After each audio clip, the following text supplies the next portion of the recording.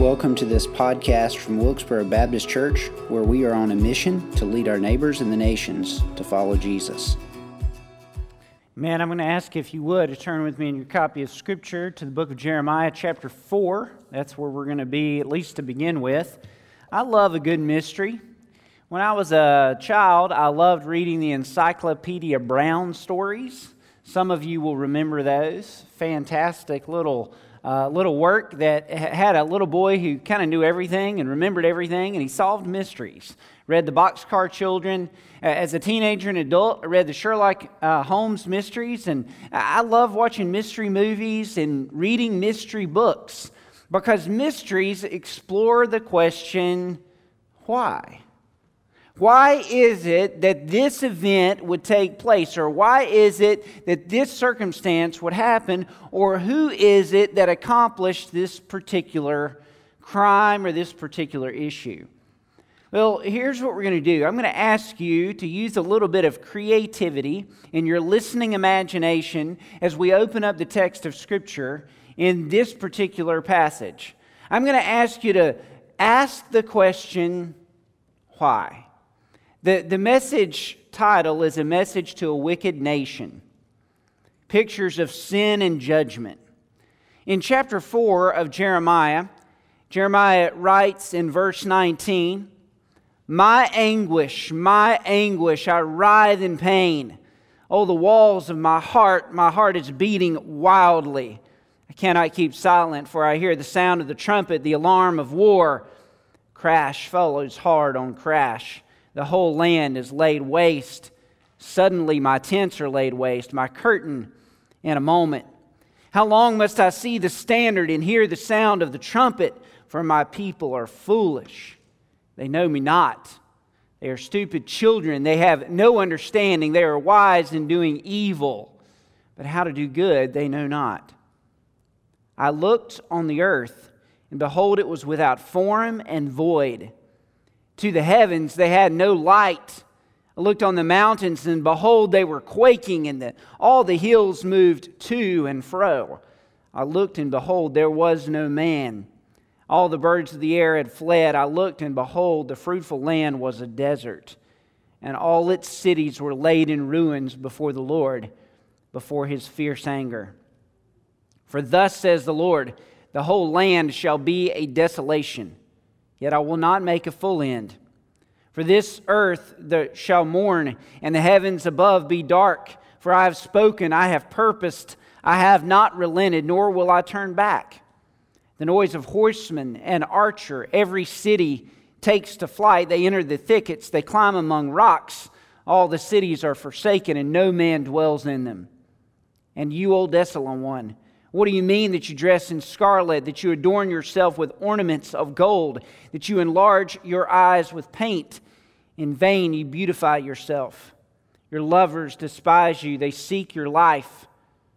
For I heard a cry as of a woman in labor, anguish as of one giving birth to her first child, the cry of the daughter of Zion, gasping for breath, stretching out her hands. Woe is me, I am fainting before murderers. Say, Pastor, could you not have picked a more encouraging passage of Scripture to read? Well, quite frankly, there are not a lot of encouraging passages to read in the book of Jeremiah. First couple of weeks as we worked through this series began with an introduction, and we looked last week at Jeremiah's salvation and his call to ministry. To be quite honest, after that, much of the rest of the book is dedicated to messages about judgment and about God's justice and about the wickedness that was so prevalent among the people of Judah and the people of Israel. What I'd like us to do is explore three responses that we can give to these messages and these pictures of judgment and sin. The first is this: witness the fury and the fullness of God's judgment. One of the reasons I chose to read that section of Scripture is because it is one of the most poignant pictures of God's absolute and consistent judgment that you're ever going to find in any of the pages of Scripture. It gives us a clue as to the heart of Jeremiah. Notice he begins with his anguish, his tears, his crying. This passage, among other passages, are one of the reasons that Jeremiah is known as the weeping prophet. And when you continue to read God's statement about what he's going to do to Judah and to Israel as a result of their sin and wickedness, there is no wonder that Jeremiah wept. There's no wonder that Jeremiah shed tears. There's no wonder that he was in anguish, because when we see the fullness and the fury of God's righteous and holy judgment, then it should cause us to be concerned. It should cause us to weep. It should cause us to cry out to God for His mercy. As you move on into the text, you look at verse 23. I looked on the earth, and behold, it was without form and void. If you go all the way back to the book of Genesis, chapter 1, in verse 2, the earth was without form and void. And then what did God do in Genesis 1? God spoke everything into creation. He through His word, He let there be land, and let there be light, and let there be a sky, and let there be birds, and let there be fish and animals and man. And then all the way into the book of Jeremiah, God issues not a statement of creation, but a statement of uncreation. In other words, this judgment is going to be so full, this judgment is going to be so full of fury and wrath that it will seem like creation is turning in on itself. That imagery is all throughout this particular passage. If you see verse 24, I looked on the mountains, and behold, they were quaking. Instead of rising up and existing out of nothing, as God spoke into existence in Genesis 1, they are shaking and they are quaking. Notice the rest, the hills are moving to and fro. Verse 25, behold, there was no man. God spoke man. God breathed the breath of life into Adam in Genesis 1. He formed Eve in Genesis 2. And yet in Jeremiah 4, there is no man. The birds have left. The fruitful land was a desert. Its cities were laid in ruins, and before the Lord and before His fierce anger. What in the world would cause God to speak out against the people He loved and cared about and said, this is what your judgment is going to be like? Moreover, this message was given by Jeremiah during a time of relative prosperity and relative spiritual reformation. Jeremiah's preaching this series of messages through at least chapter 7. He's preaching during the reign of Josiah, the last good king of the people of Judah. He engaged in a time of spiritual formation. When he was 8, he began to rule. When he was a teenager, the priests found a copy of the law that had been set aside, that had been rejected and abandoned. They found a copy of the law. They brought it to Josiah. They read to Josiah. And Josiah, as a teenager, tore his robes and cried out to God for His mercy on the people who had rejected God's law. And he led the nation into a time of spiritual reformation where they put away the idols, where they returned to worship at the temple, at least outwardly they returned to worship at the temple. And Jeremiah is preaching and teaching this message in a day and age when it looked like the people of Judah were doing the right things. And he called down and he said God's judgment is going to be furious, and it's going to be full, and it's going to be complete. A picture of the day of the Lord, a picture of God's judgment. Folks, we need to witness the fury and the fullness of God's judgment. We need to take note of that. Because, folks, God will not be mocked. God will not be ignored. God will not be abandoned and allow us to get by with it without judgment. And here's where I'm going to ask you to use a little bit of your creative imagination. When we witness the fury and fullness of God's judgment, we need to ask ourselves, why? Why is it that God would give this terrible message to this young prophet so that he would preach to a people that God knew wouldn't listen? Well, the reason is, if you go back to chapter 2, the people of Israel were completely wicked. The people of Judah that Jeremiah is preaching to had failed God miserably. So the second response that we need is to heed the warnings of the pictures of perversity and idolatry that we see in the text. In chapter 2, and I'm not going to read all of this, but I do want to read a few select verses. In chapter 2, this is the build-up to why God is going to judge so furiously in chapter 4. Notice this, the word of the Lord came to me, saying, go and proclaim in the hearing of Jerusalem, thus says the Lord, I remember the devotion of your youth, your love as a bride, how you followed me in the wilderness in a land not sown, Israel was holy to the Lord, the first fruits of his harvest.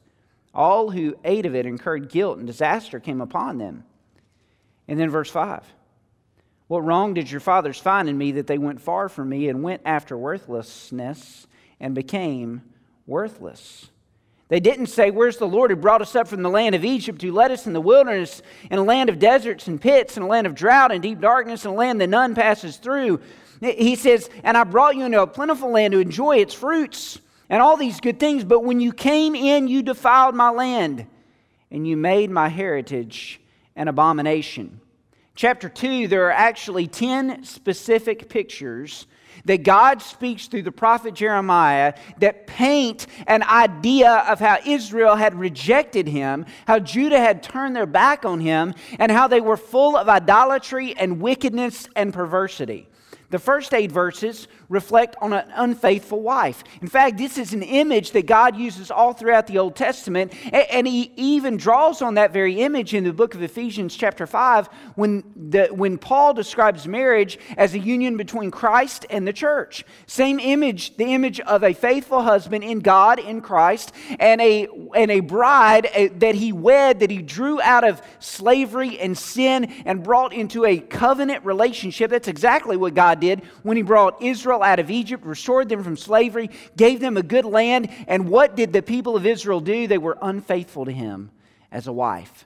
They committed spiritual adultery on God. They turned from worshiping God Himself and God alone to worshiping all sorts of idols. And this is just a sampling of the imagery that Jeremiah is going to paint throughout his prophecies about the people of Israel and their spiritual adultery. Not only an unfaithful wife, but he describes them as a broken cistern. Notice this in verse 9. Therefore I contend with you, declares the Lord, and with your children's children I will contend. For cross the coast of Cyprus and see, or send to Kedar and examine with care, see if there has ever been such a thing. What's such a thing? Verse 11. Has a nation changed its gods, even though they are not gods? But my people have changed their glory for that which does not profit. Be appalled, O heavens, at this, and be shocked and be utterly desolate, declares the Lord, for my people have committed 2 evils. They have forsaken me, the fountain of living waters, and they have hewed out cisterns for themselves, broken cisterns that can hold no water. Image is this, that the people of Israel, they had a God. And boy, did they have a God. They had the only God that could ever raise plagues upon Egypt, the only God that could ever rescue millions from slavery, the only God that could ever part the Red Sea, the only God that could ever provide for millions in the wilderness for 40 years, the only God that could actually speak into human existence and give us a law, the only God that could raise up prophets, the only God that could raise up kings, the only God that could raise up leaders and actually speak to them and invest in them. That was the God the people of Israel had. That was the God the people of Judah had. And what God says is, you had the one true God, and you exchanged me and my glory for a God who was not.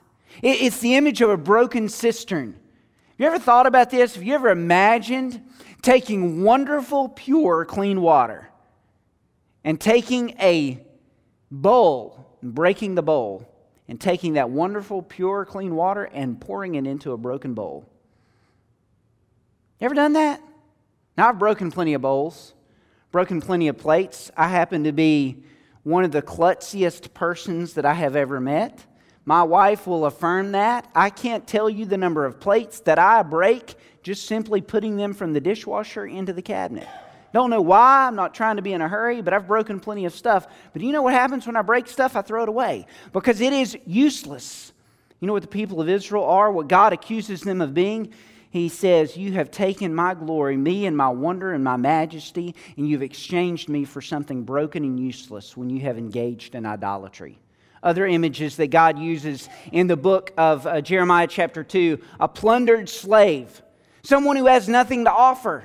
You have avoided me. The picture there is that the people of Israel had a God that they could count on. By the way, if you go back and read through the Old Testament at the number of ways God rescued the people of Israel when their situation seemed hopeless, Gideon, David, Samuel, Saul, the other judges, God came through time and time again when it appeared like there was no hope.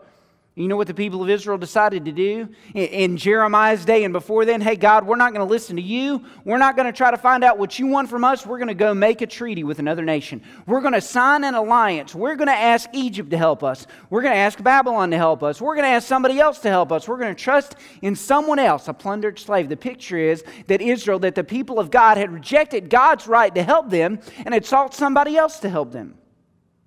Here are other pictures. A stubborn animal. You ever had an animal that wouldn't do what you wanted it to do? Yeah. You ever had a child? Well, we're going to get to that one in a moment. Stubborn animal. An animal that refused to obey its master. A degenerate vine. A vine that didn't produce something that it was supposed to produce. A vine that was supposed to produce wine, grapes that would turn into wine. But God accused the people of Israel of being a degenerate vine, a wild vine, producing not what it was supposed to produce. How about this one, verse 22 of chapter 2, a defiled body. Notice this, though you wash yourself with lye and use much soap, the stain of your guilt is still before me, declares the Lord God. Here's what God is accusing the people of Israel of. You have sinned, you have marred your flesh, you have put dirt on your flesh, you've put stain on your flesh, and no matter how much soap you use, no matter how much lye you use, you cannot wipe your stain off of yourself. But you're trying. You're attempting to. You're doing all of the outward things to try to be clean before me, but you are helpless. You're a defiled body, and you cannot be clean unless you're clean by me. A seventh picture that God talks about is the picture of a wild animal in the desert. Verse 23 actually describes a camel running here or there. In other words, not knowing where it's supposed to go. Not knowing where it's supposed to go right or left, not knowing whether water is in front of it or behind it, it just decides to run on. Run wherever. Run to whoever. Run whenever.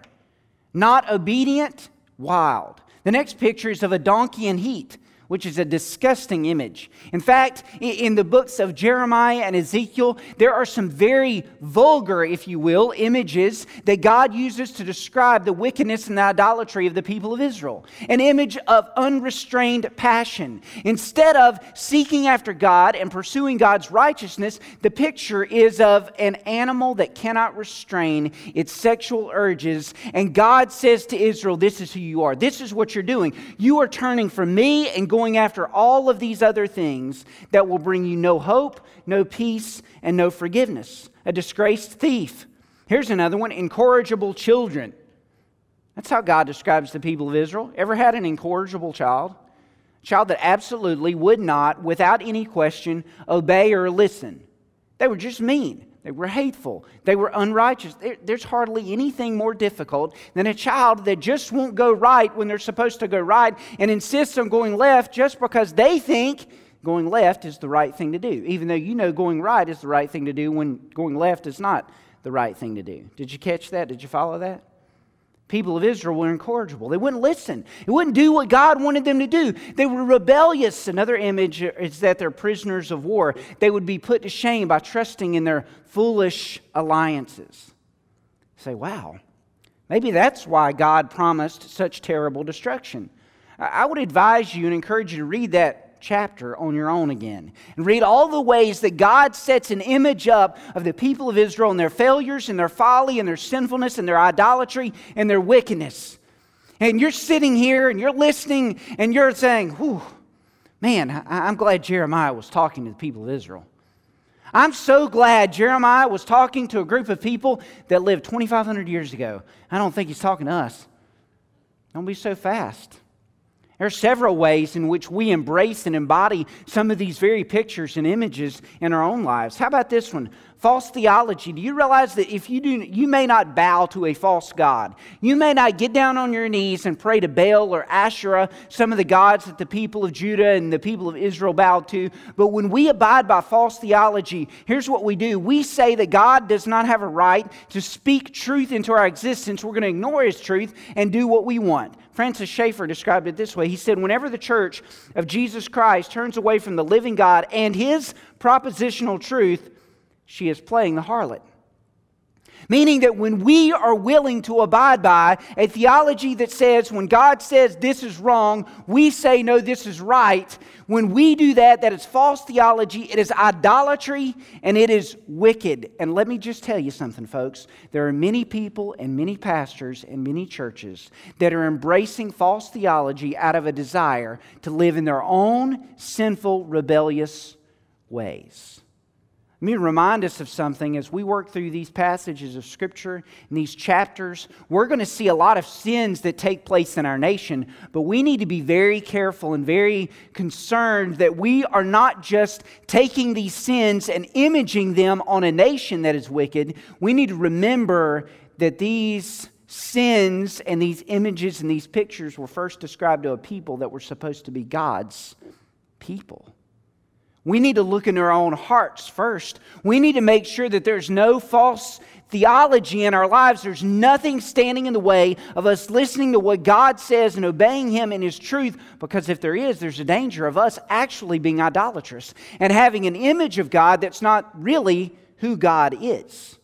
Another way that we abide by these types of sins, how about this useless activity? Think about this when the broken cisterns, this came home to me this week in my study. No, we may not have exchanged the glory of God for another idol. We may not have done that. But how much time, how much effort, how much energy do we actually put into things that are completely broken and completely useless? I'm going to meddle for just a minute. I'm not going to meddle because I'm trying to convict you. I'm going to meddle because I experienced some conviction. A friend of mine hosts a podcast. On his podcast, he interviewed a friend of his, not a friend, an author of a book, who was talking about many of the ways that we actually allow our time to be destroyed and wasted doing things that are absolutely unimportant. How many times do we pick up a phone, or we pick up a television, or we turn something on, or we listen to something that is absolutely useless? It's pointless. It's not beneficial. It's not remotely helpful. It's not spiritually invigorating at all. And guess what? We can find ourselves wasting hours and hours and hours in things that are useless. You know what we may have done? We may have actually replaced the role that God is to be in our lives as Lord and Master of all our moments for things that are useless. We have to be careful that we're not guilty of idolatry in that sense. Here's another one, fruitless cleaning. How many times have you made a bargain with God? God, I'll do better this week. God, I'll read your Bible one more minute. God, I'll pray just a little bit longer. God, I'll actually go to church. I'll go to church. I will actually register for church at Wilkesboro Baptist Church, and I'll make sure to be there in the church service because I know I've sinned against you, and here's what I know I need to do. I need to clean myself a little bit. I need to make myself right. I need to bargain with you and make sure, God, that you forgive me of my sin, and I'm going to do something good so that you'll forgive me of my sin. Let me tell you something, folks. We cannot clean ourselves. It doesn't matter what you've done. It doesn't matter where you've been. There's no bargain you can make with God that God will somehow allow you to wash your own sin away. It's fruitless and it is folly. We cannot cleanse our own sins. Only God, through the person of Jesus Christ, can wash our sins away. And the only way God does wash our sin away is when we bow in humility and repentance before Him. How about this one? Insecure infrastructures. Here's another way that we abide by idolatry. How many of you are putting your hope in something else besides God? In the Sermon on the Mount, Jesus taught us to pray, Lord, give us this day our daily bread. You know what I find myself so guilty of so often? I find myself guilty of seeking security in a place that is insecure. Some of you are guilty of seeking security. Some of us are guilty of seeking security in a bank account, in a job, in a person, in a relationship. Some of us are guilty of seeking security in a family. Some of us are guilty of seeking security in an alliance. Some of us are guilty of seeking security in a political party or a politician. Our hope is in what might happen in November. Boy, I hope not, because I'm not sure that either choice is the greatest of choices that we have in front of us. But sometimes we're guilty of longing for security in something exterior. You know what God said to the people of Israel? You look out and think you need an alliance with Egypt, or you need an alliance with Babylon, or you need an alliance with Assyria, and you have committed spiritual adultery with them, and you know what's going to happen? You're going to find yourself in judgment as a result. Tell you something, folks. The only security that we have is in a relationship with a holy, loving, living God. We need to heed the warnings of the pictures of perversity and idolatry. Say, Pastor, you've really encouraged me in the last 15 minutes. I'm going to tell you something. I mentioned to my wife earlier this week, I said, hey, will you pray for me over the next few weeks? Because these are not easy messages to preach. This is some hard stuff. This is some convicting stuff. Some stuff I've had to deal with God in my own heart and in my own life. But there is some good news. There is a response we can give. Here's the response. We can return to the Lord and receive His forgiveness. I'll tell you some good news. God did not look at the people of Israel and say it's hopeless, it's pointless, it's fruitless, there's nothing left. God looked at the people of Israel over and over and over again, even as He gave messages of judgment and full and furious judgment to Jeremiah. And He said, but there's an opportunity, there's a privilege, there's a plan, there's a purpose if you'll repent. If you'll turn from your sin, if you'll turn to me, then I'll give you a chance of redemption and rescue. I won't destroy you. I won't wipe everything out. Notice chapter 3. If a man divorces his wife and she goes from him and becomes another man's wife, will he return to her? Would not let that land be greatly polluted? You have played the whore with many lovers, and would you return to me, declares the Lord. Man, what a powerful image there. Some of us read that and we're troubled by the terminology and the language. In fact, in chapter 3, 16 times in chapter 3, God uses the word shuv, which is the Hebrew word for return. It's the word that's also used for repent. 16 times. In the entire book, God uses the word repent through the prophet Jeremiah 90 times, but 16 come in chapter 3. The image is that we're to return to God. And this picture that God starts off with is a picture of a wife that's been put away, and then that wife is not allowed to come back to her husband. Some of us read that and we're like, man, that sounds very patriarchal. That sounds hateful. That sounds mean-spirited. Why in the world would that be a law in the Old Testament? Well, here's why it would be a law in the Old Testament. It was actually a way to protect women. Because if a husband could just put away a wife and give that wife to somebody else, and then that other guy put away a wife and give her back to the first husband, then all that does is make a woman property. It makes a woman less than. It's actually a way to elevate marriage and elevate women in that day. But here was the point. If you went away and became married to another man, you couldn't return to your first husband. God's image of the people of Israel is the image of a woman, is the image of a wife who had been unfaithful, who had rejected Him, who had committed spiritual adultery. And God is saying, would you return to me? But you know what God does? God gives an invitation for repentance. Verse 14. Verse 13, only acknowledge your guilt that you rebelled against the Lord your God and scattered your favors among the foreigners under every green tree, that you have not obeyed my voice, declares the Lord. Return, O faithless children, for I am your master.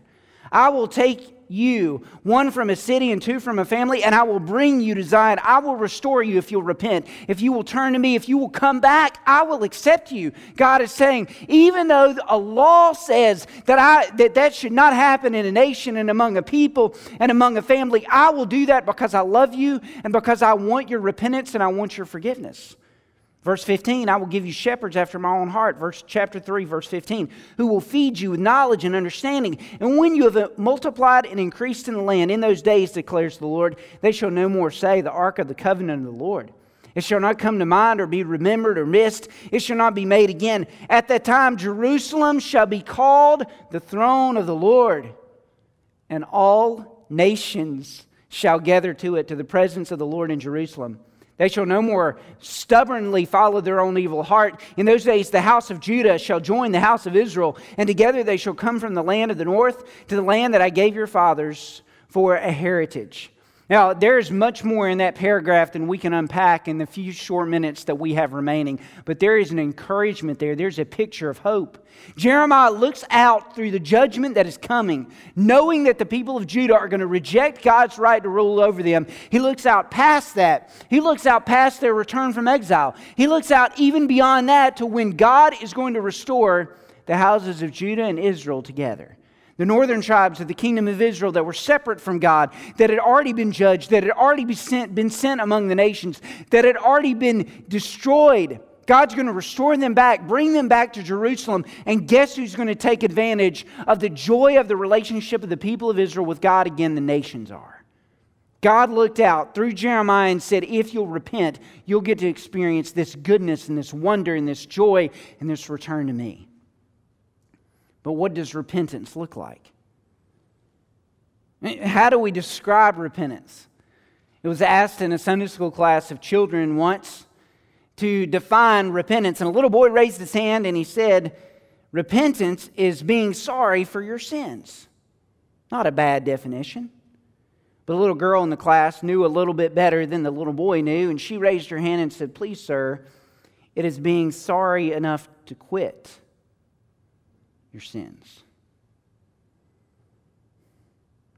Folks, when God puts His finger on a sin in our life, when God takes a flashlight in His holiness and He identifies an area of idolatry or an area of selfishness or an area of wickedness or an area of depravity, it is not enough for us to just bow and say, God, I'm so sorry. I won't do that again. I promise I won't be that way ever again. I promise. I promise, and those promises are fruitless and faultless and problematic. No, it's being sorry enough to recognize that these are sins and that we turn from them and turn to the living God. Repenting is turning back to God, rejecting a life of sin and a life of unrighteousness and a life of wickedness. Let me tell you something. We saw that early in March when Addison put her faith and trust in Jesus Christ and turned from her sins. She said, I'm done with rebelling against God. I'm turning to Christ. I'm trusting Him. And she was baptized last week. We saw that today in the baptism of Ari, when in July she put her faith and trust in Jesus. She was willing to turn from her sin and turn to Christ in a relationship with Him. She was willing to turn from Him, and we pictured that, we described that in the ordinance of baptism. There's some other good news. A gentleman who's been attending worship here at Wilkesboro Baptist Church, convicted of his sins this past week, put his faith and trust in Jesus just in the last few days. He turned from his unrighteousness and turned to Christ. Why? Because God offers us an opportunity to turn to Him in repentance. How do we do that? How do we repent? How do we give up our sins? How do we lay aside our unrighteousness? Well, first we have to see what it is and see where it's going to lead. Tell you something, folks, if you look out at the sinfulness that dwells within your heart, let me assure you that it will end in destruction. If you are willing to hold on to unrighteousness and wickedness, it will destroy your family, it will destroy your character, it will destroy your Christian witness, and it might end up destroying your life. Over and over and over again, we see in the lives of those who claim to be followers of Jesus, or in the lives of those who are absolutely unrighteous, that their sin will lead them to utter destruction. That's what God promises in chapter 4. And Lord knows we need to heed those warnings. We need to acknowledge those pictures. And if God has put His finger on an area in your life or an area in my life, then we don't need to hold on to it. We don't need to say, no, I'm not going to repent. I'm not going to turn to God. We need to be willing to confess that to Him. If we've set up an idol or if we have set up security in something else, we need to be willing to turn to Him. What does it look like?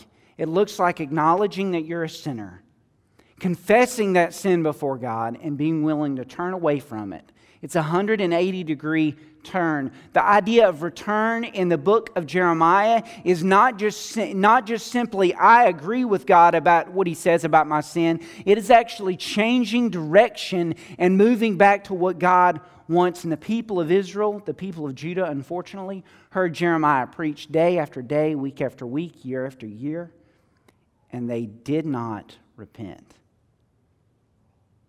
Pardon was available. but they weren't willing to repent. I heard a story about a murderer who was sentenced to death.